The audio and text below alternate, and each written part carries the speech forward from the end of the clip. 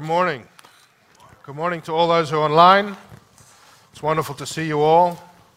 And to all those who are with us, well, I don't see them. I say that every week, and every week I make the same mistake. But we just say we see them in the Spirit, right? You all well? Yes. Wonderful. It's good to see you. Wasn't that wonderful worship? You know, it's just wonderful. I love that thing that I heard, which I've said here many times when people come and they say, you know, I didn't really enjoy the worship today. And the pastor said, that's okay, we weren't worshiping you. And, you know, it's just so wonderfully true. And, you know, we never want to make worship, what is the word, a consumer activity. We are greatly blessed in worship, but we worship Him because of His worth. That's it. Now we are blessed. You know, I love that scripture in Isaiah 42 when it says, you know, the Lord arouses Himself as a man of war in the praise of His people and shatters the enemy. It's like a child, you know, in the midst of all this serious battle, and he lifts up his hand, and all the enemy falls down because yes, Daddy did it. Yeah, and it's because, you know, there may have been a flashbang or something, but the child thinks it's because of what I did. That's kind of how it is with the Lord. We worship the Lord. We open our eyes and we look around and the enemy is destroyed. We say, and the Father goes, well done, look what you did. But it was Him all along. You know? You've seen that ad when the little kid does this, the Star Wars, and the car starts? You've seen that ad? There's a little kid, he does something and the father pushes the remote and he's like, whoa, it worked. It's kind of like that. It's kind of like that. So, all right, we've had a fast that we ended, I think, was it last week? Forget, it feels like it's been a long time. We have testimonies pouring in, and I'm going to share just a few with you, really just pouring in from the fast time. Can I have I got gum in my mouth, I'm so sorry about that. And so I just wanted to share some with you. Now, I haven't checked these with the people, so I cannot share the details because that would be wrong. But we have one which is wonderfully written and actually quite funny. It starts with, I'm 40 years old, been a Christian since I was a kid, went to Bible college for 4 years, but never fasted. And just he writes about the amazing fast, just one day, but the incredible breakthrough and revelation it brought, just because of the truth of fasting. We have another one here. Some of these are long, I won't read them to you. In business, we had an evening in the fasting where we said to people, bring your business cards, bring your contracts, bring whatever you can for your company. We'd love to lay hands on you, for your company, for your business, for whatever it may be. And this gentleman came, and he said he ordered, after this he had an order, I'm trying to find the sentence, which I think after 30 years of business, it was the greatest order they've had. I wish I could find the sentence right now. I should have highlighted it, but I didn't.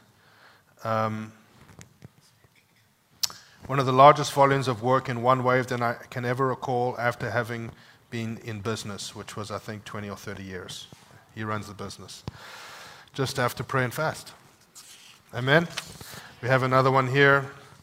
I learned from my sister that her son, I won't give names, experienced healing from extreme anxiety, agoraphobia. Her son described an electrical-like impulse that he felt go down his neck that coincided with a change in his vision and a relief of anxiety and his return to normal life.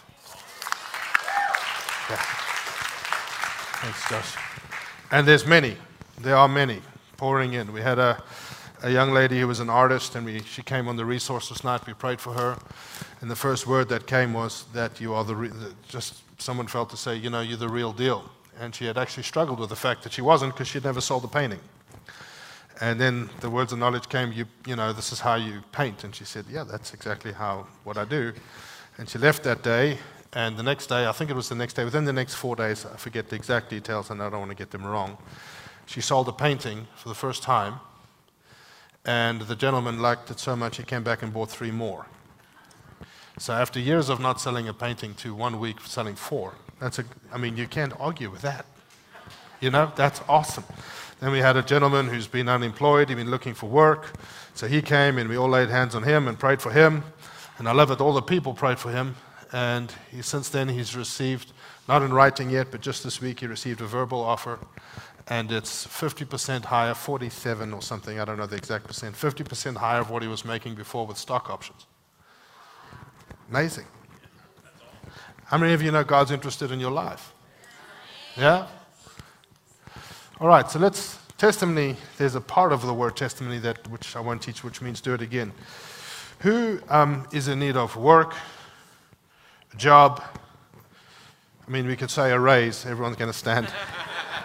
If you want to stand for that, you go right ahead. But saying, Lord, just because of the recent season, who says, Lord, we need help? If that's you, stand up, please.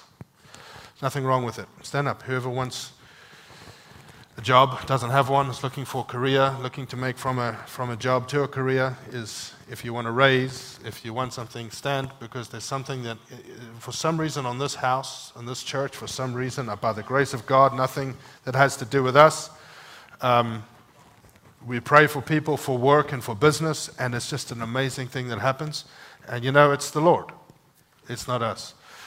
So can we pray for these people?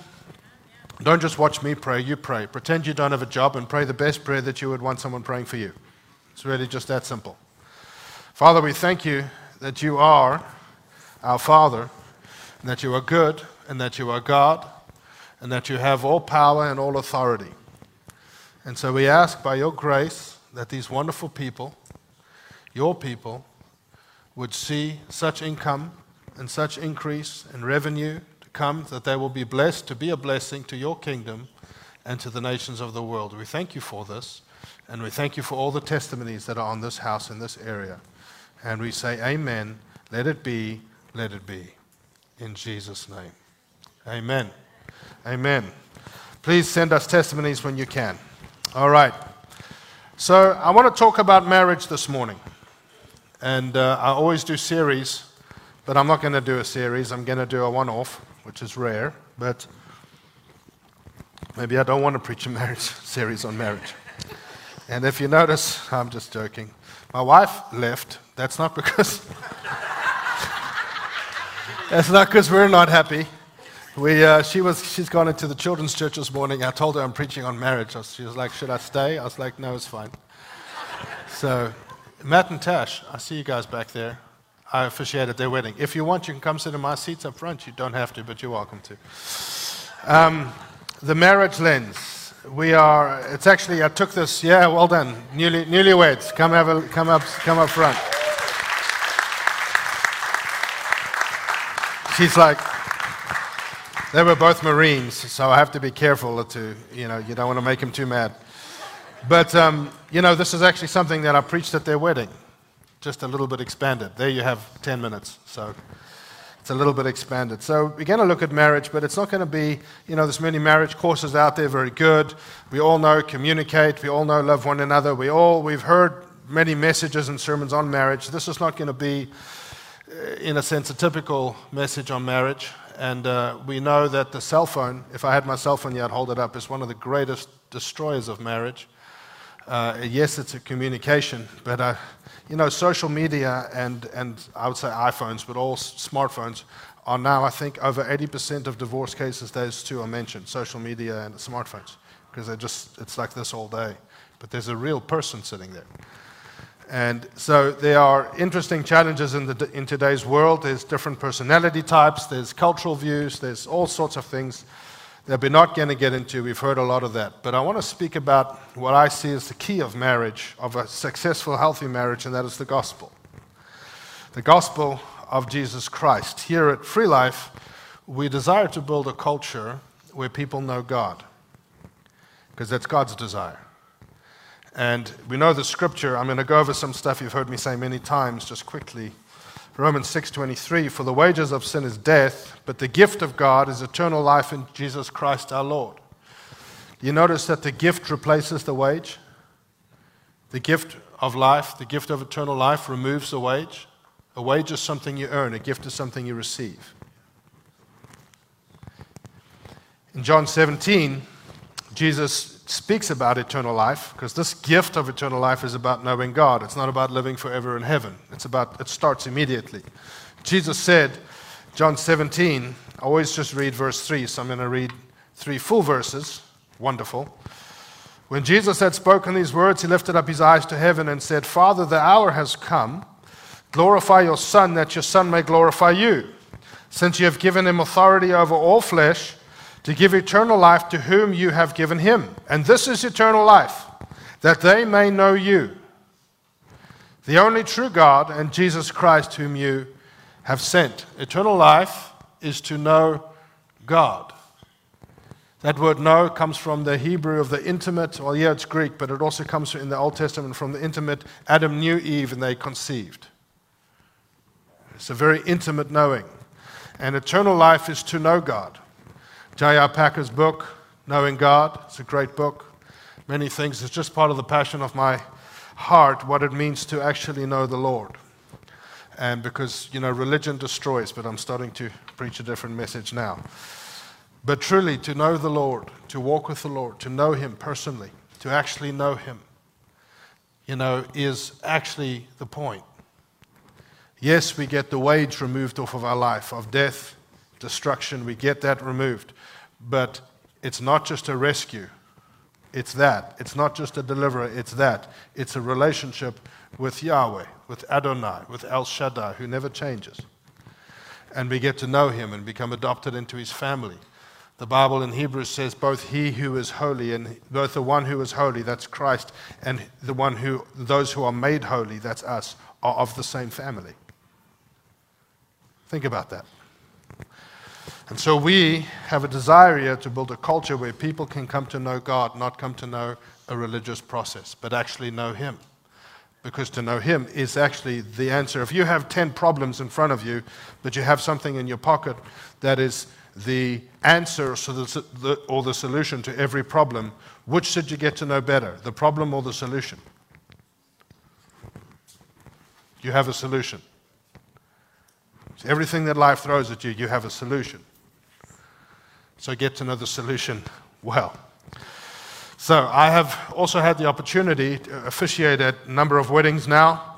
And if you ask me, I may say no, just because we're in a very busy season right now. But I've had the opportunity to officiate. And every time I do, I try to prepare it freshly and a different message and bring in the gospel. It's not just something you want to go through the motions. It's more scary than preaching because you get one chance. You messed it up and they're going to remember it forever. Remember that guy. Dwayne and I speak about that. But the one thing I do, even though it's always different, at every single marriage I've done, and it may change, who knows, is I say the following things, undeniable truths concerning the first marriage. There's something when you read and study Scripture called the law of first mention. Go look to when it first happened. And there's truth concealed in that. So when you look at the first marriage, there are some undeniable facts. These are them. God himself was personally involved in their union. In other words, his presence was there. His presence was involved in the first marriage. He was present. Secondly, marriage was God's idea, not man's idea. Hello. It wasn't man's idea. If you look into this, knowing that Christ came for a bride, you can actually see that part of God's plan, Christ was crucified, the Bible says, before the creation of the world. Knowing what would happen, that's outside of time. We cannot fully grasp that. But knowing God's plan for the world and that Christ would have a bride, there's something called intra-Trinitarian doctrine, which is a fancy word for saying things we don't really know, but we suspect from certain scriptures that there was a conversation before that the Father promised the Son a bride. And so all of this is a love story and a bride. And so you look at marriage, it's not just about you and me and us and how my spouse and your spouse. It's about actually something that God is putting into the earth to demonstrate to the world what love looks like, even when it's tough. Because it was God's idea. It was God's decision, not Adam's, that Adam should have a wife. It wasn't something Adam thought up, it was God's decision. It was God who formed Eve, not Adam. Hear me, men and women, you are not responsible for the forming of your spouse. Although you may want to form them in your own image, or in the image that you think they should be looking like, God formed Eve, and God formed Adam. Neither of them formed each other. Easy to say, we laugh, go home, fight, hard to remember. Right? Let's just be real. God established the terms of the covenant relationship, not them. Think about that. Not them. First marriage, they never made those vows. God made them. Not them, not an angel, not a man, not a government. God. God officiated at the first marriage. You know when you're about to choke and you're standing in front of hundreds of people and you cannot choke? That just happened. God officiated at the first marriage, and he will officiate at the last one. So the Bible is actually bookended by 2 weddings. Kind of a big deal. So, sorry about that. Didn't choke. It's a success. Over the years, you know, I'm married, so I'm learning every day. And the things I'm going to say to you are not things that I've done well or done perfectly. No one does. But there's something that Jesus keeps bringing me back to, is the picture of Christ and the church. Christ and the church. Christ and the church. Christ and the church. And it offers up revelation. It gives you a lens through which to see marriage. Doesn't mean we get it right, but it always takes me back, and I can adjust and I can change. And so it's offered up certain truths to me as I begin to study and look. Truths that I know I can lean on because they're truth from here, and therefore I may not understand them or feel them all the time, but they will outwork themselves for growth and for betterment and for increase and for blessing and in my marriage. And some of you have been married longer than I've been alive. And so I thought I'd present you God's word instead of myself. That's never a good idea. But these truths, I just trust something that have been important to me. I trust they are helpful to you. My dad has said something over the years. It's always stuck with me. He said, whenever me and Michelle, if I was my dad, would fight or have an argument, we can't say fight, but that's really what it is, or have an argument, by the way, nothing I'm speaking about today has any context to do with abuse. Abuse is different. Hello? Abuse is different. But he said, whenever we fought and, I go to the Lord, he's never said to me, Ken, you're so right. I'm just shocked at her behavior. I've never had, can you believe, I don't even know. Never. He's always said, Ken, what about your heart? Forget her. What about you? And that has always marked me. It's always, he tells it as a joke, but I've seen him do that. And so I've tried to do the same, and I've found that it's true. Lord, did you see? He's like, yeah, I saw, but I also saw this, and that. So, we're going to look at a few things. Marriage and the fall. Firstly, we're going to look very briefly at the fall of mankind. Adam and Eve, as we know, believed in the deception of the enemy, and I won't go into this a long time. I was going to go into it a little bit, but it'll be short in time. They believed in the deception of the enemy. The enemy basically deceived them, telling them that God's holding out on them. Did God really say? Did this, did that? And they ate of this fruit, and he said, you'll become wise. You'll become like God. They were already like God. They were made in his image, and God had wisdom to offer them. But what they wanted was the knowledge of good and evil. And that doesn't mean good and bad. It actually means in the Hebrew, from good to evil. It's full knowledge. And I want my eyes open. So they received wisdom, but it was fallen human wisdom. It was not godly wisdom, which was what he had planned to give them. Hello. So, they believed the enemy. They were deceived. They thought God was holding out on them. We know they ate, and the fall of mankind, and through that they sinned. And through sin, death entered the world. Romans 5. Through sin, death came through sin. And every person born since then is born with a sin nature. The Bible's very clear on this. Very clear, a sin nature. So what was actually born, and many of you have heard me say this many times, what changed in man? Because you're still made in the image of God, but now it's been bent and corrupted. So Jesus came, he says, I will come in the likeness and image of man to restore the likeness and image of God inside man. That's in Romans 8. It's called good news. It's very good news. So, they did this, and what was born was self. S-E-L-F. Self. That's what was born in the garden.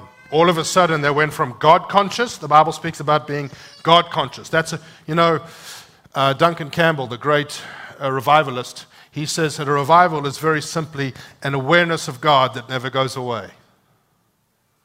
God consciousness that can spread over a whole country is an awareness of God, a conviction. They went from 100% God conscious to self-conscious, and they became the center of their own world. Where does that nature come from? Well, the enemy. I'm not saying you're possessed, I'm just telling you what the Bible says. That's why Jesus looked at the Pharisees and says, your father's the devil. I was like, geez, that's a little harsh. What he's saying is the nature with which you're operating is not from me. What did the devil do in the fall?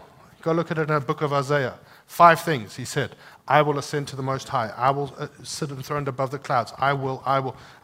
5 times. I. What was born in the garden? You become a slave, the Bible says, to the one whom you obey. Who did they obey? The enemy received the nature. That was I.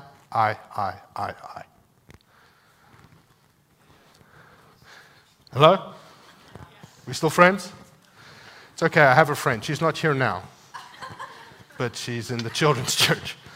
So, this is why 1 Corinthians 13 says, love does not seek its own desire. So, self was born. You've heard me say this before. They went from being God-conscious to self-conscious. Self-image. They realized they were naked. That was born in the garden. Didn't know that before. The Bible says that actually God was, and that he was made in his image, that was clothed with light, a garment of light. The glory of God. Gone. I'm naked. The Bible says that in Psalms. Self-image was born. Self-righteousness. They thought they could fix their own condition by, we can cover it up. So she took fig leaves and sewed some things together. I heard an old preacher say she made a bra out of leaves and she made some underwear, and Adam said, I like that. And then she went to go find him leaves, and she bent down and the pressure and everything broke and fell off. Because the word atonement means to cover. It says they made coverings. But when you put what man can do to cover the condition of man, when you put that under pressure, it always breaks. Now, it doesn't say that. He was just using his own imagination. But the first thing they did, that's self-righteousness. That was born to cover it up. We can fix it, God, when you can't. Self-justification. It's the woman you gave me. I love that he blames God. It's your fault. I had to do this because of something you did. It's kind of the same today. I didn't want to do it, but I had to because you did. So I had to. That's what he said to the Lord. You made her. We were fine. And now look what you did. Self-preservation, blaming the wife, throwing her under the bus to preserve himself. It's the woman. She says, no, it's the snake. I mean, it's funny because we all do it. Now, what's the truth? Why am I speaking back to marriage? You don't see any of this way of thinking before the fall. None. Zero. Now, this is what it has to do with marriage. God designed marriage, as we went over, before the fall. God designed marriage before the fall of man. Meaning what? The nature that we're born with will not suffice to make a healthy marriage. We need born again. We need his nature. The old nature, the old man, the flesh, whatever it says, will not do well in any covenant relationship because marriage was designed before that nature came about. That's why the greatest gift you can give to your spouse is a genuine relationship with Jesus Christ. Because he will change you. I find it very encouraging because often when things become tough in a home, we think one of 2 things. My spouse is the problem, or I am the problem. One or 2 things. What's true is sin is the problem. And I'm not just, it's the devil's fault. I not just blame the devil. I'm not saying that. Yes, there's consequences. We have responsibility. But the issue is life outside of a relationship with God. That's the problem. That's the problem. Living life outside of relationship with our Heavenly Father. As Peter says, we become partakers of a divine nature. And He gives you His eyes for people, even your spouse. Without Him, the type of love we need that empowers genuine, open, trusting, strong relationships in marriage will not manifest in your home. I don't care how much money you have. I cannot tell you the countless people I've met with millions, some of them hundreds of millions. They just cannot stay married. And people have an idea, young people, they have an idea of what marriage looks like. They say, well, I love him. Well, I love her. I'm like, all right, well, we'll see. I don't say that, but that's what old people think. Why? Because love is an action. It's not really a feeling. And as you grow together, it's that old truth of the triangle. You know that old, like that corny triangle, but it's the very truth. Christ up here, man and woman, the closer you grow to Him, the closer you grow together. That's absolutely true. It's just so simple. So fighting about them is to answer. See, you know, it's like when we fight, Jen and I fight sometimes, shock and horror. Yeah, oh my gosh. You know, I found the elbows, even now when I'm preaching. Don't give the elbows. You know, he's talking about you. Like, listen for yourself. You know why? They already know what they've done wrong. They already know what they've done wrong. Did the law in the Old Testament, did it ever power change? No. So why do we think that'll marriage? Oh, it's gone quiet. Well, do you know what? Why do we think pointing it out will bring a heart change? Where for thousands of years the whole point was it doesn't. Grace does. I love you despite. Oh, that brings change. Kindness leads to repentance. Grace leads to change. It's the same in marriage. The problem is we focus on what they're doing and how it's affecting me, or how it's affecting the kids, and therefore how that then now affects me. So, the power that God reveals through the new covenant is called grace. Friends, that's why love covers over. Love covers over a multitude of sins. There is a power that God can release to people to love the way He loves. It only comes from Him. It only comes from Him. I'll say it again. It only comes from Him, nowhere else. The old nature, the flesh nature, does not suffice for a healthy marriage. Doesn't. You can try hard, but eventually you will try so hard for so long. I know, in my arrogance. And then I was like really mad because she didn't see how hard I was trying. So then one day you explode and you point out, I've done this, and I've done this, and I've done this, and I've done this, and you've not done this and this. And so I'm, in a sense, better than you, and you haven't noticed, and so now I'm mad. You know, I didn't say it like that, but that's probably how she heard it, because that's really what I was saying. We just don't think like that. So, love covers. Marriage was designed by God for the fall. I trust that helps you. I trust it helps you, because it actually is encouraging. My spouse is not the problem, I'm not the problem. Life outside of a relationship with God, that's the problem. That's the problem. Secondly, know Him first. I'll do this quickly. The Lord God said, it is not good, Genesis 2:18 and 22. It is not good that man should be alone. I will make him a helper comparable to him. And the Lord caused, I said this once, I'm going to get in trouble here. I think it's 17 times the word helper or helpmate or helpmeet. That phrase in Hebrew. 17 times that word is used in the Bible. One time it's used for how, for women, but the rest of the time it's used for how God helps man. And I told that to my wife, and she says, I'm helping you like God. God has to help you through me, but the rest of the time it's actually used for how God helps man. But it is not good that man should be alone. I will make him a helper comparable to him. Verse 22, the Lord God caused a deep sleep to fall on Adam, and he slept and took one of his ribs, closed up the flesh in its place, and the rib which the Lord God had taken from him he made into a woman, and he brought her to the man. We have to understand why that's so important. The first face that she saw was God's. The first emotion she felt was from God. The first person she looked at, or the first being, was God the Father. First emotion, first heart, first call of love, everything first, God. Same with Adam. First love that he experienced, the first protection he felt, the first power he experienced, the first affections of his heart, the first face, the first voice he heard. Everything God, God, God, God, God, God, in the first marriage. Then he brought him and he brought her, and they united them, and we know what happened. But it was God first, and I say that why? You cannot look to each other for things you can only get from him.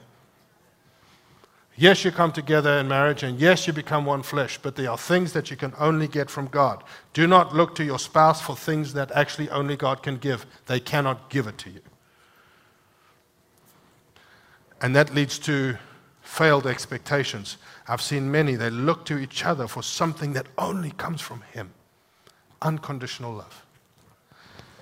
Whatever it may be for you, healing, affections, certain types of holes in the human being from the fall. That stuff can only come from God. And I've seen young ladies, they go from one guy to the next guy, to the next guy, to the next guy, to the next guy. They're looking for something that none of those guys can give them. Not a single one. And the young men are naturally more selfish. It may shock you to know some of those men know that and prey on it. They're like, well, she's needy, so I can probably get her. Just blunt, that's how it is. Hello, am I crazy? No. Your spouse cannot provide you for what only he can give. And that's different for each marriage. Now this is what I really wanted to talk about today, and we'll see if we can get through it quickly. Christ's bride. Certain truths that just the Lord has brought me to over and over. And I say, even though I'm preaching this, doesn't make me a perfect specimen or that I'm doing it always well. But it's truth that I lean on. So, there's two pictures of the church. Actually, I'm going to skip over that. Nope, cannot. I feel the Lord just like, nope. Matthew 16 and Matthew 18, the two times Jesus mentions the word church. Only two times. One is the global church, the church all over the earth, and the other one is a local expression. Now, if you look at that and you take it into Christ and the bride, the first time he says, on this rock I will build my church, and the gates of hell will not prevail against, not prevail against her. Matthew 16, in Caesarea Philippi, Peter has a revelation. What he says there is very important for marriage, believe it or not. He said the enemy is actually real. Yeah, the gates of hell will not prevail against my church. The enemy is actually real. There's an enemy who doesn't want your marriage to succeed, just like the enemy who doesn't want Christ's bride to succeed. It's no longer flesh and blood, but principalities, powers, it's the same thing in a marriage. Because that's Christ's bride. He's talking to his bride. There's an enemy, it's not me. I'm not, thank God, yes. I'm not your enemy. There's an enemy that will come against you. It's not me. It's the same in a marriage. There's an enemy who doesn't want your marriage to succeed because of what it represents. So stop fighting people. Learn, not even sometimes fight the enemy. Worship him and the enemy will be dealt with. Very important for marriage. Second time he mentions it, Matthew 18. He talks about the local expression. And he says, where two or more gathered in my name. If anyone sins against you, go to the elders of the church, and he gives you a whole process. But then he goes into this great parable of forgiveness. The king who forgave the servant this massive debt, and then lets the servant go, lets the man go, and he wouldn't forgive another guy a tiny little debt. And that's in a local expression. He's saying, for my bride to be healthy, it will require great forgivers. Now it's the same in a marriage. as it is in Christ's bride, so it is in us. Forgiveness doesn't mean revenge. It doesn't mean they know that I'm this great forgiver. Sometimes it just means someone's got to take the hit, even if the other person doesn't know.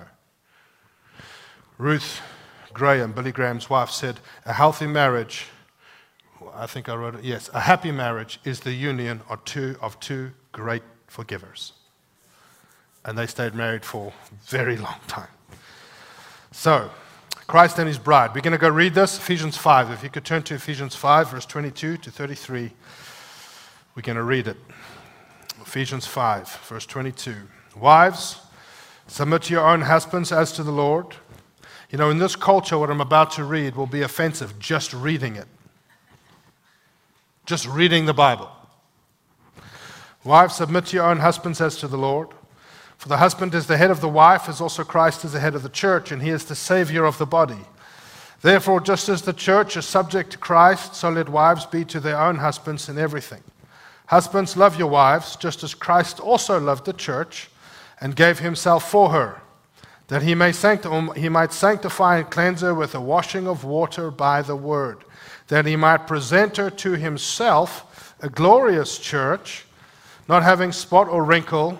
That's not because of fancy wrinkle cream. It's talking about your heart. Not having spot or wrinkle or any such thing, but that she should be holy and without blemish. So husbands ought to love their own wives as their own bodies. And he who loves his wife loves himself. For no one ever hated his own flesh, but nourishes it and cherishes it, just as the Lord does the church. For we are members of his body, of his flesh, and of his bones. For this reason, a man shall leave his father and mother and be joined to his wife, and the two shall become one flesh. This is a great mystery. But I speak concerning Christ and the church. Nevertheless, let each one of you in particular so love his own wife as himself, and let the wife see that she respects her husband.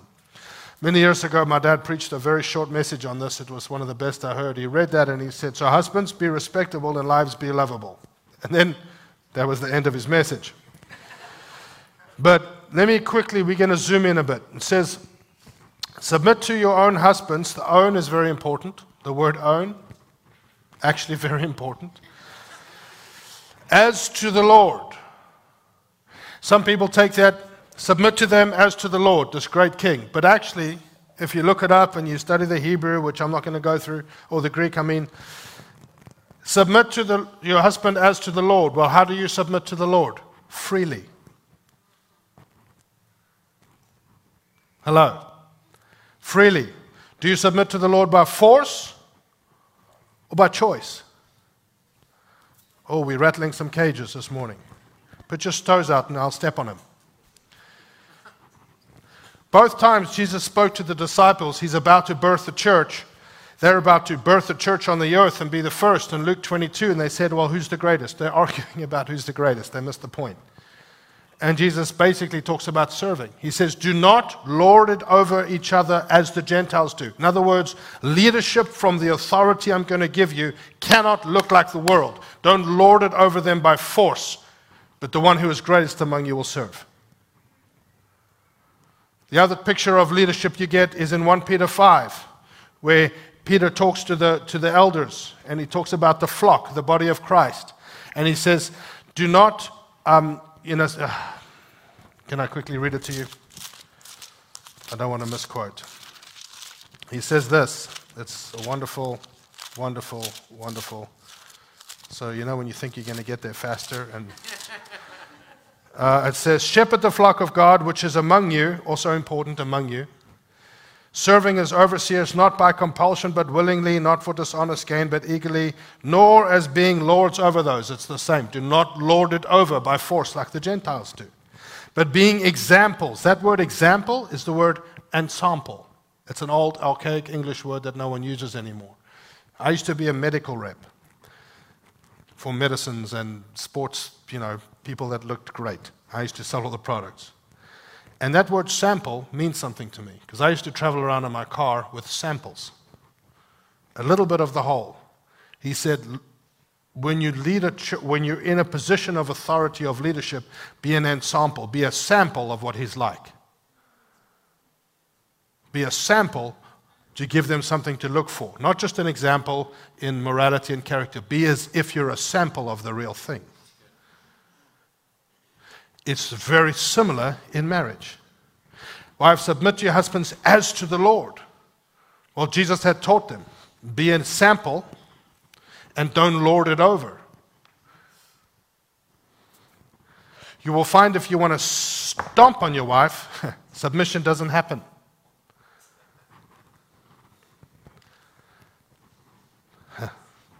Toes. As to the Lord, I ask you, how do you submit to the Lord? By force or by choice? Do you grow in it? Why? Because of unconditional love. We'll move on. Husbands, love your wives. We're going to focus in on verse 25 to 27. Just as Christ also loved the church and gave himself for her, that he may sanctify and cleanse her with the washing of water by the word, that he might present her to himself a glorious church. What does that mean? Husbands, love your wives just as Christ loved the church and gave himself for her. The Greek there says gave himself up. Some of your translation says gave himself up. He's not saying, just about I gave my life for her. He is saying that, but it actually means when he gave himself up to the authorities. That's what it's talking about. So firstly, it says Christ also loved. Does it say loved or loves? Loved, past tense. That doesn't mean Jesus doesn't love the church anymore. No, he's gone to prepare a place for us. It means what? Now I'm speaking to husbands, and to wives, but I'm a husband, so I'm speaking to husbands. It means the action that he took to demonstrate his love, which was the cross, to give himself up to the authorities, to be falsely accused, beaten, and go on the cross. So he took an action. It wasn't just in word, and it wasn't just in thought. So it says, husbands, love like that. It's like that old joke that says, my husband never says he loves me. And you tell the husband, and he says, well, I told her I loved her when I married her, and when if it changes, I'll let her know. Like, that doesn't work. It's in action. He took an action. That's why it says loved, past tense. It's talking about something that he did. Something that he did. That's the first. And I said, secondly, he gave himself up to the authorities. Why? To become a sacrifice. So as a husband of the bride, he went to the cross. Think about this. And I know this is challenging. Again, not saying I'm doing it perfect. I'm just telling you what the Lord has shown me in Scripture. He went to the cross, didn't deserve it, didn't do anything wrong. He did that, sacrificed himself. Why? Just to give his bride the freedom whether she would choose him or not. Think about that. Just to give her the choice. Think about that. The first thing our husband did as the church was leave a throne. And then you get the men say, well, I'm the head and I'm the this. And yeah. The first thing our husband did was leave a throne to come and die to give a choice. When you love that way, watch your wife shine. Watch her shine for Jesus. Shine for you. Shine with you. As a husband and a spouse, there will be moments where one can step in, like Jesus did, and take a hit. Boom. Based on what the other has done or said or forgot to do. My encouragement to you is to see it as an opportunity. Every time that happens. I have done this for my wife, Jen. She has done this for me. Many times she has. When that happens, when she's done that, because of something I've done, said, or when it's the reverse, you know what's amazing? It no longer matters the thing that we lost because someone did something, or the deal we didn't get. None of that suddenly matters. Our relationship is suddenly deepened in a new way because I've demonstrated value over something else for her. Or she's demonstrated value for me over something else. She steps in. I'll take the hit. I won't even bring it up. She won't even bring it up. We'll take the hit because of my love or because of my value for that person. Even though right now, My wife sometimes says, I love you, but right now I don't like you. Even though it may feel like that, there's a choice, and that opportunity will bring strength in a marriage. And all of a sudden, what was lost is irrelevant. It's irrelevant. When you see older people in the audience doing this, and you see younger people like, huh? I say, I don't like that. It's every day. Every day is opportunity there. You said what? You said what to them? Well, I'm going to go see them tomorrow, and now they're going to think this of me because of what you said. So what's that? The old nature. What you did is going to affect me. I don't want that. Or you come home and things aren't as you think. Either way, husband or wife. Now all the plans you've had for the evening are gone. And they've suddenly changed, and now it's not the opposite of what you wanted, and now you have a choice. Husbands, love your wives as Christ loved the church. Love does not seek its own desire. Well, I had desires too, I wanted to do this, and now I can't, and now the kids are because of what you did. Now that's easy. You know that? That's easy.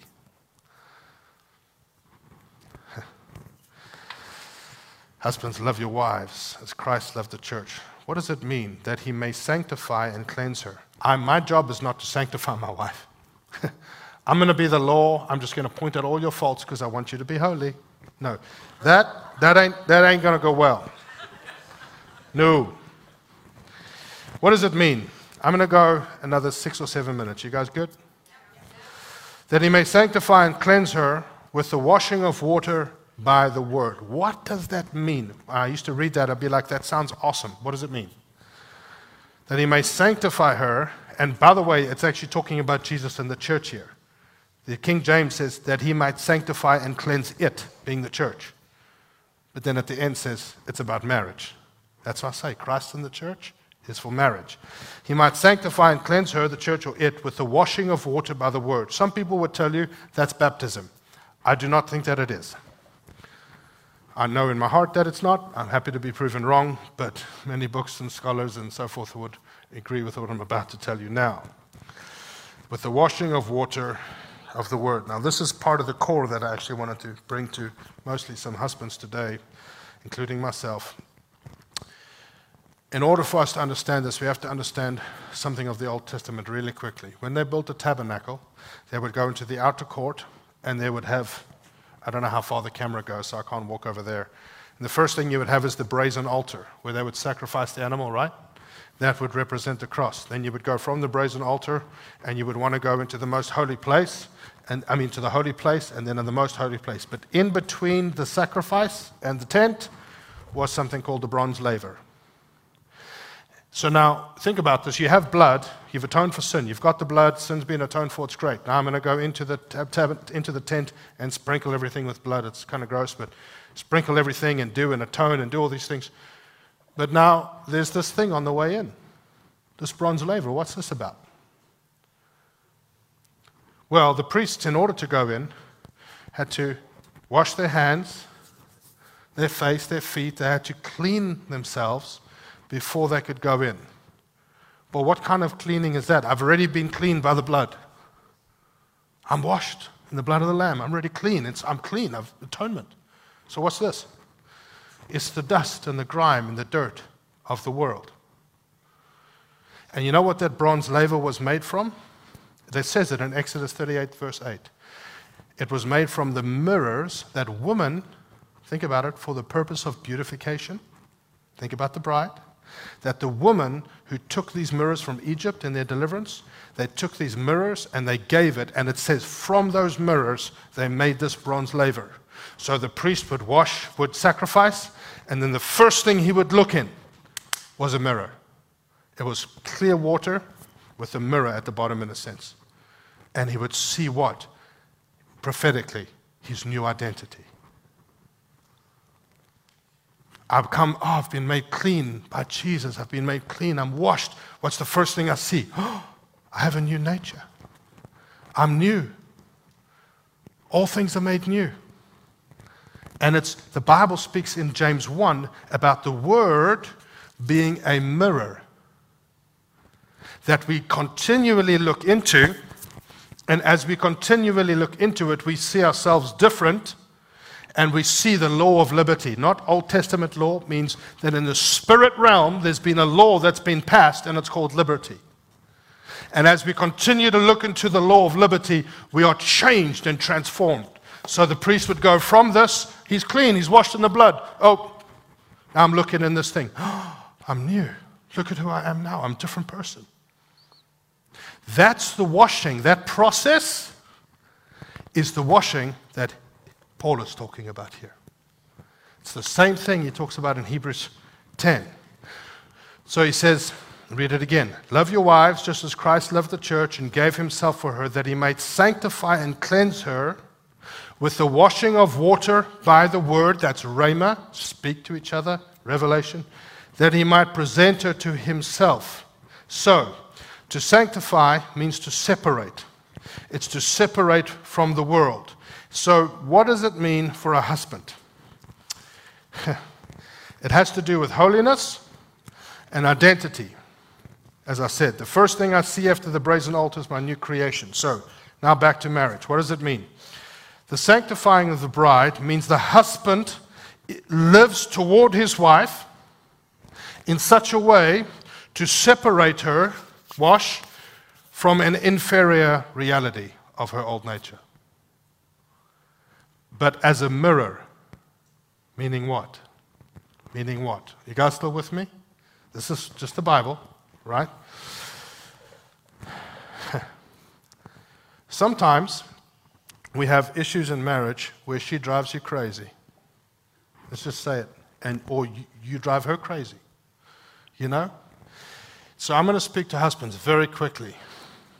It is often, even though it looks different in that person, and I'm not saying she's not her own person, but you become one flesh, that she is reflecting back to you yourself.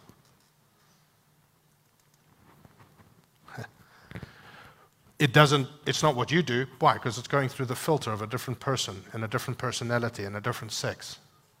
It's going through a different filter, but what's going in?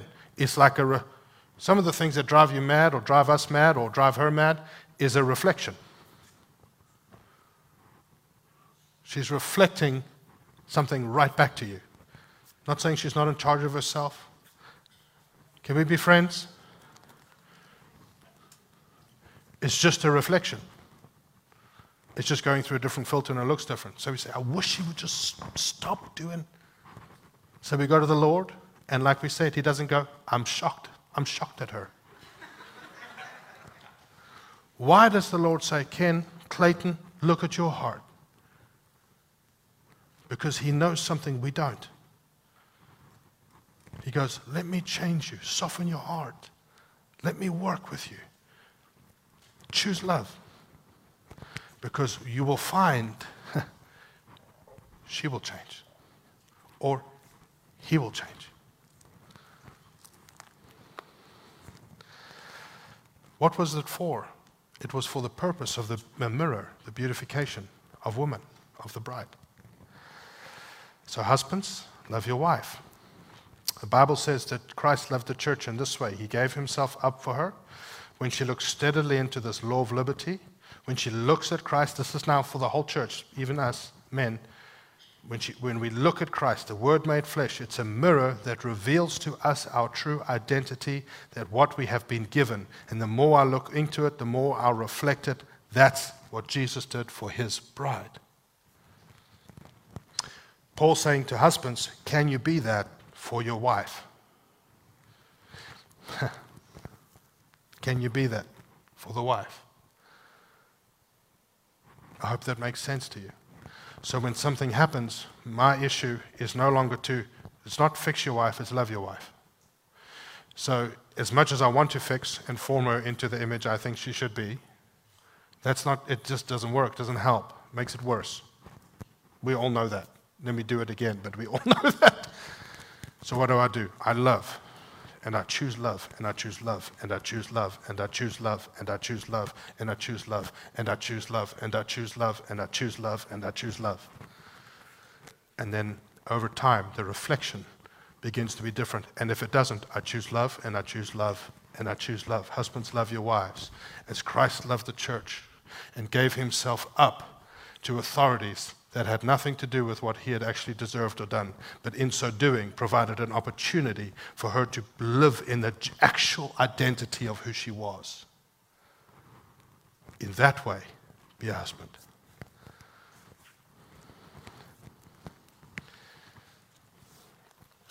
So, I've got to say something else, because we can't end right there. I'll just read the rest to you. Fourthly, love gives. God so loved the world that he gave. Love gives. Goes both ways. Love gives. Love gives. Love gives. It's a verb. Think of it this way. He loved those who were by nature opposed to him. The Bible says we were born children of wrath.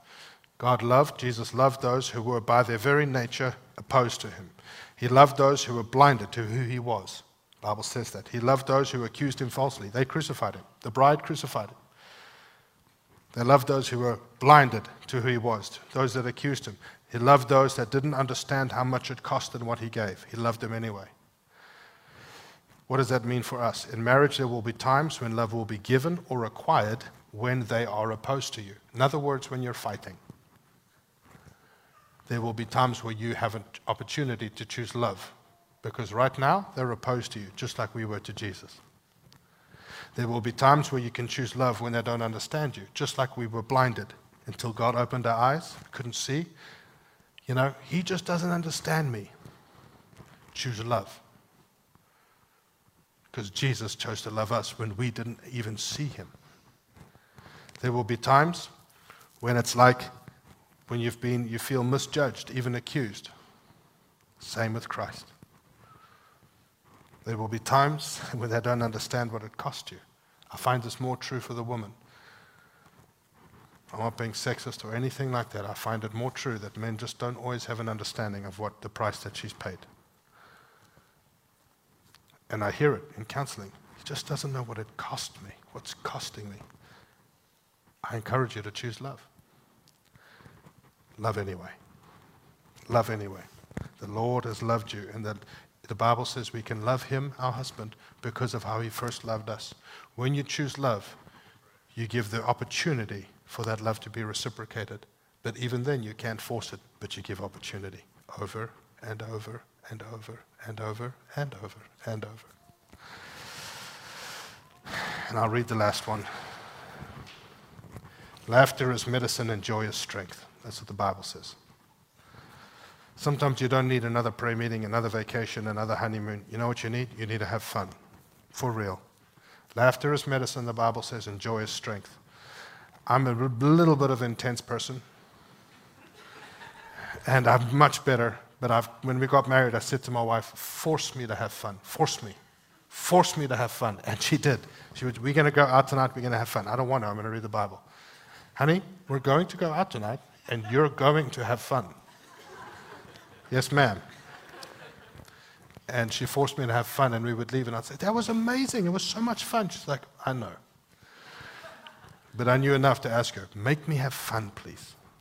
Because there's a healing in it and a power in it. And we'll close with Chris's word wherever the phone, the microphone is. I know I went over. Thank you for your grace. I trust it's been helpful to you. Go for it. Just stand next to your cheek. Yeah. Come up here, Chris. Oh, jeez. I'm official now, I guess. So, it was interesting. So Clayton was talking, and this has happened to me in the past. As soon as he started, I smelled lilies. The Bible calls the Lord the lily of the valley. And it says that your presence releases a fragrance so pleasing over and over poured out, for your lovely name is flowing oil. And usually, he's taught me in the past that when I smell something like that, it could be bread or it could be lilies, it's typically one of the two. It's his presence. Yeah. And when he comes, he usually wants to do something. And a lot of times it's healing. And so literally as Clayton just started talking, I'm going, oh, there must be healing for people. And as he was talking, I go, oh, it's for marriages. He's so good. He doesn't want to talk about this. There is so much to cover in marriages. I get that. And it's not a condemnation if you're not married or you're divorced. If you are married, would you mind standing, even if your spouse is not in the room? Wonderful. Wonderful. We want that oil to come upon our marriages.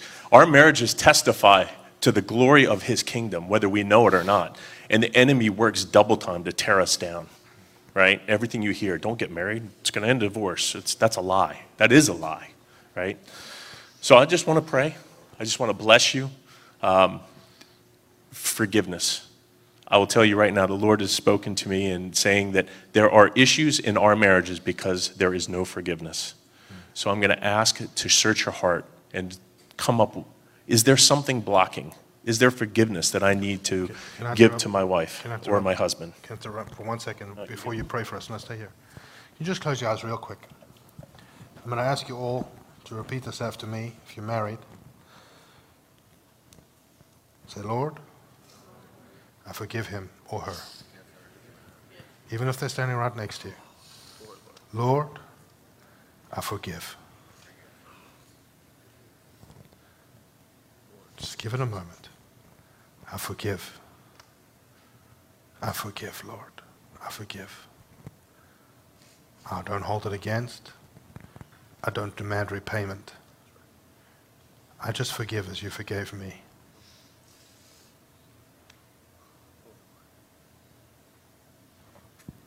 Come, Holy Spirit. Come, Lord. We just welcome you. We welcome you in our marriages. We welcome you in our lives. Father, I just pray a blessing over every marriage right now in the name of Jesus. I pray a blessing and a hedge of protection. I pray, Father God, that you would just invade the marriage bed, invade the conversation. I just release the oil of heaven over, and I pray for healing in every aspect of your marriage. I pray, Father, that the kingdom would come upon every marriage in this room and on television. In the name of Jesus, I declare that over them. And I have a word if you're not married and you want to be married. I declare you will be married in the name of Jesus. If that is your heart's desire, I come against that lie that says it's not going to happen, because that's a lie. I declare in the name of Jesus, you will be married and you will have a great marriage. So I bless you and thank you. Awesome. Give that to Josh. Amen. I trust today is helpful. I know it's longer. All I really wanted to do was give a lens, just a lens through which to look. Over to you. Thank you for your time. I know I went over. I appreciate your grace.